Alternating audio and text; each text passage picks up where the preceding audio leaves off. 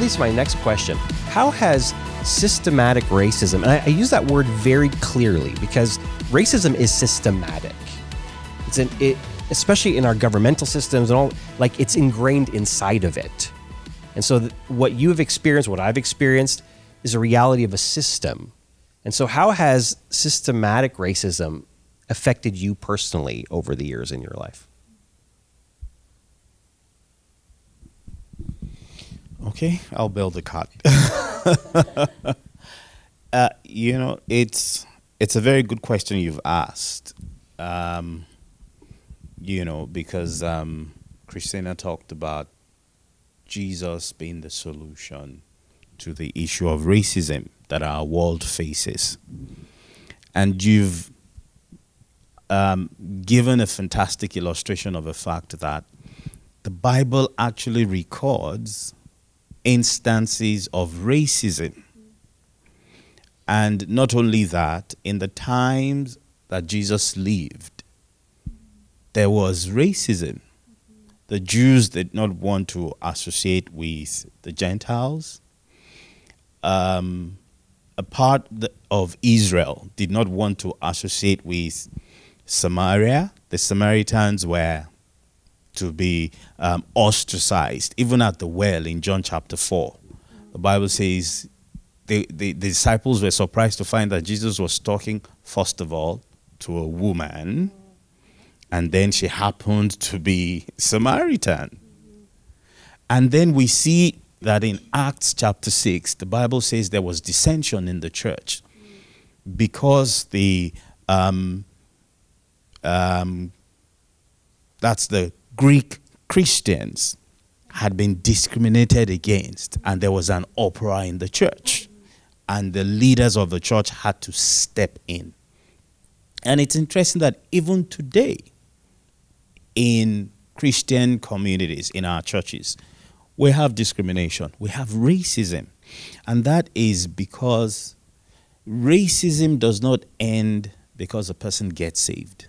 As you said, it is systemic, it is ingrained, it's in people's subconscious. So you'll find I have had experiences where I sit in a congregation next to someone who is Caucasian, and then the person gets up and moves away, goes some seats away, and I'm thinking, boy, we're in church. Come on. We're in church. And I've seen that. My daughter came back home one day from church and she was upset. And we asked what was wrong. And she said, oh, someone called her a monkey in church. And I thought, what? Let me go look for the person and throw him a good punch. Yeah. But that was an opportunity to sit her down and say, you know what? You are a new creation in Christ Jesus. Your identity is in Christ Jesus. It is not a function of what someone says you are. It is based on who God says you are. So in the church, you experience racism because people have that natural part of themselves. As you said, racism is a sin issue. It's a function of the unregenerate human nature. It doesn't go just because a person gets saved, because a person meets Jesus. When Jesus called Lazarus out of the tomb, he came out in grave clothes. He was no longer dead, but he was still bound. So we have situations and cases in the church where people are saved, but they are still bound by these prejudices. Okay? And that's why the instruction, the admonition of Paul in Romans chapter 8 becomes very important. He says, do not be conformed to the world, but be transformed by the renewing of your mind. And that's what the church needs to do. For as long as we have people who see their beliefs as superior to what the Bible says, the church will continue to experience racism. And it's a good thing that we're confronting the situation by talking about it here. And as someone who has experienced discrimination, as I said before, we came on, that I have learned to process it from the prism, the lens of God's word. I know we are all one. If someone discriminates against me, I forgive them because I know what? I believe the person is better than that. If they have their minds renewed by the word of God, it's going to be different. It's not always that easy. But that has helped me. And the more the church talks about it, I say over and again that it's a leadership issue. Leadership in the home will determine whether the children will subscribe to racism or they will be different. Leadership in the society will determine whether the people will subscribe to racism or they will be different. Leadership in the workplaces, leadership in the church. If the leadership in the church does not subscribe to it, it will show from the pulpit into the pews and from the pews into the society. That's the way to do it. I would say, I love that. I love everything you just said, but I'm still processing it. But I would say, I think that verse from Romans 8 came to mind, too, do not be conformed, be transformed. And I think one of the reasons it is so important for us to see it as a sin issue and not just something that is trendy or something that is, currently having its moment in the media. The reason we need to see it as a sin issue because it requires us to acknowledge it as something that we need to humble ourselves and ask God for forgiveness for. It requires us to dig deep into our own hearts and admit that this is something that affects all of us, whether or not we intend it to, right? It requires humility and it requires forgiveness. It requires grace. It requires mercy. And we need to start there, I think. In terms of systemic racism, I think all of us can kind of say there's been moments where people have said things or done things unintentionally. There's been moments of overt racism that we've experienced. But one thing that I have been coming to terms with over the last few years is how to reconcile my Chineseness with my Christianity, because I realized that when I started attending church, I became a Christian when I was 15 years old. The church that I went to, the leadership was predominantly Caucasian. The youth group that I attended was predominantly Caucasian. And then I went to Bible college, and that was predominantly Caucasian. Everything was seen through this Western lens. And I here I am, late 20s, Chinese pastor, and I'm thinking to myself, I'm still kind of figuring out how my Chineseness is reconciled with my Christianness, right? I'm still figuring that out. I just realized that a couple years ago. I had no model for what it looked like to be a Chinese Christian woman. I had no model for that. And that is something that I'm working on and I'm going to, that's part of my walk with God right now. But when you don't see it modeled, when you don't see leadership that looks like you on a platform, when you don't have leaders that can speak with an understanding of where you're coming from and your cultural perspective, it is really difficult for us to, it's difficult for me speaking as a, second generation Chinese immigrant to see how the two come together, because Christianity to me has always seemed very white, and I just kind of got absorbed into that without thinking. And so, that's kind of where I'm at now, where I'm realizing all these ways that representation matters, and all these ways that it's not just about, seeming diverse. It's about actually having diversity. It's about actually having representation. It's about actually including different perspectives. It's about actually doing that and not just doing it for show. And I love the fact that both of you are really talking about centering it inside of your identity and who Jesus is. Like, not dismissing your cultural reality, but centering it inside or looking at it through the lens of Jesus. And that's why, even right now in the situation that is going on, there is a lot of angst around, well, there's a right to it. There's a right to the violence. There's a right to all these things because of the pain that's been caused over time.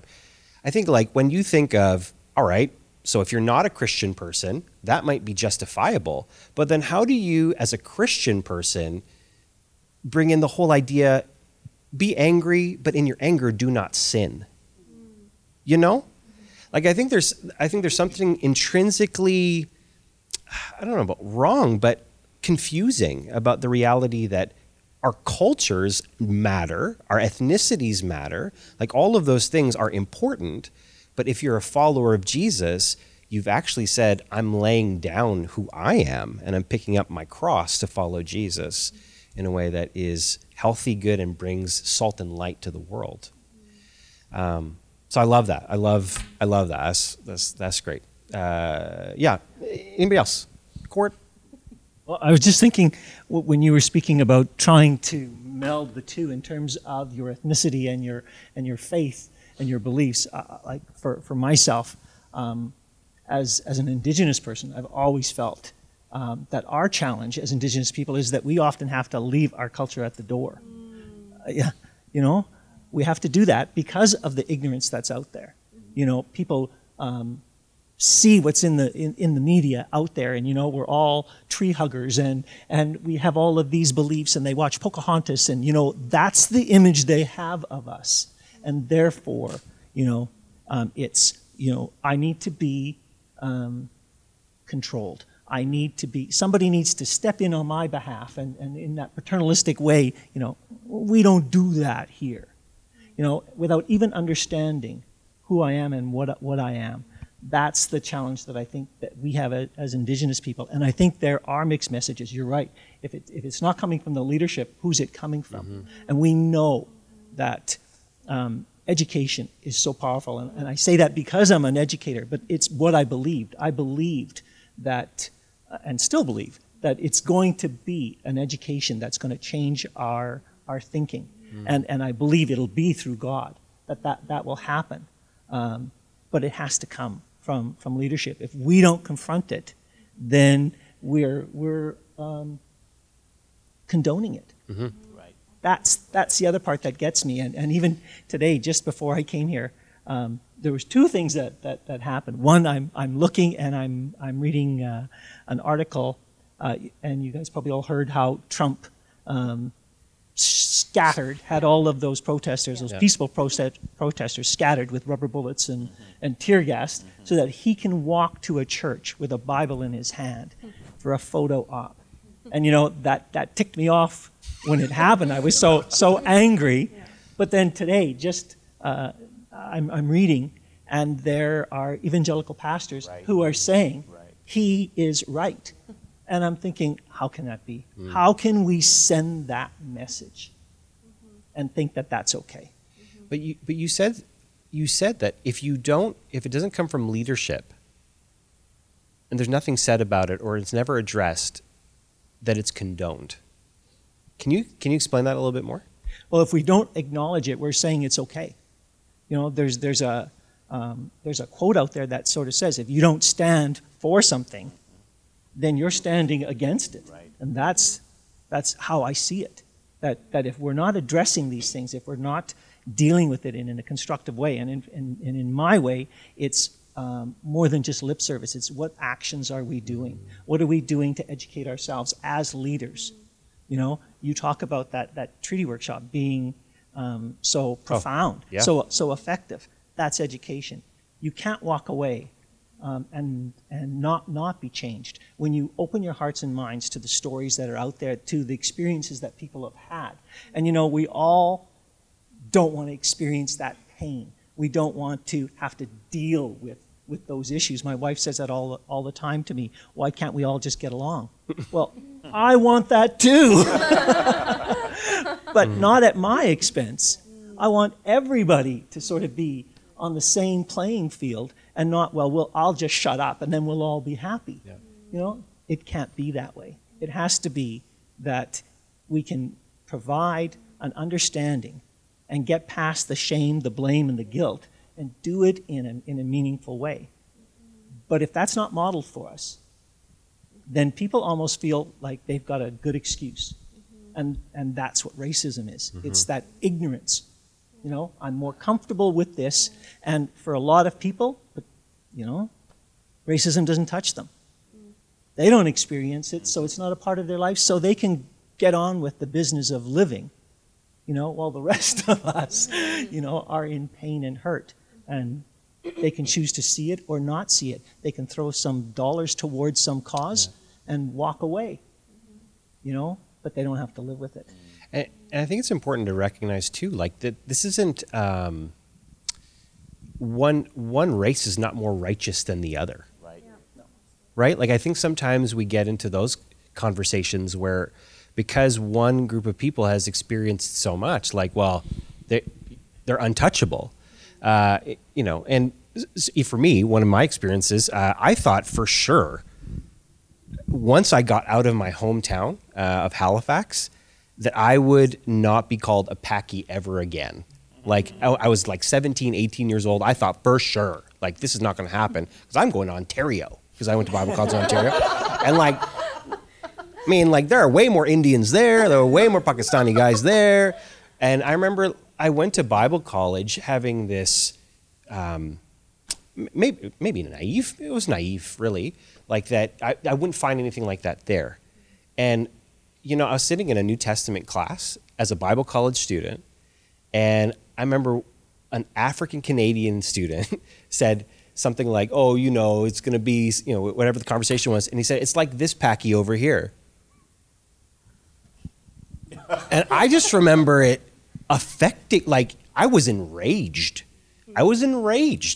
And I just couldn't believe it. And for me, it was the hardest part was that it was an African Canadian student saying that. Because my thing was, you should know better. You can't call me that. And it was difficult and it was hard. And it was that moment where I thought like, well, this is really an issue of humanity. This is not, like we can't hold people up as more righteous because there's no righteous race. Like everybody is dealing with this in various ways and it's difficult and it's hard. And even how to navigate is something very unique. And that's at a Bible college at the time. And I remember like not knowing how to process it. And I think that's where a lot of people are. They just don't know how to process the stuff that we are seeing. So I think education is fantastic.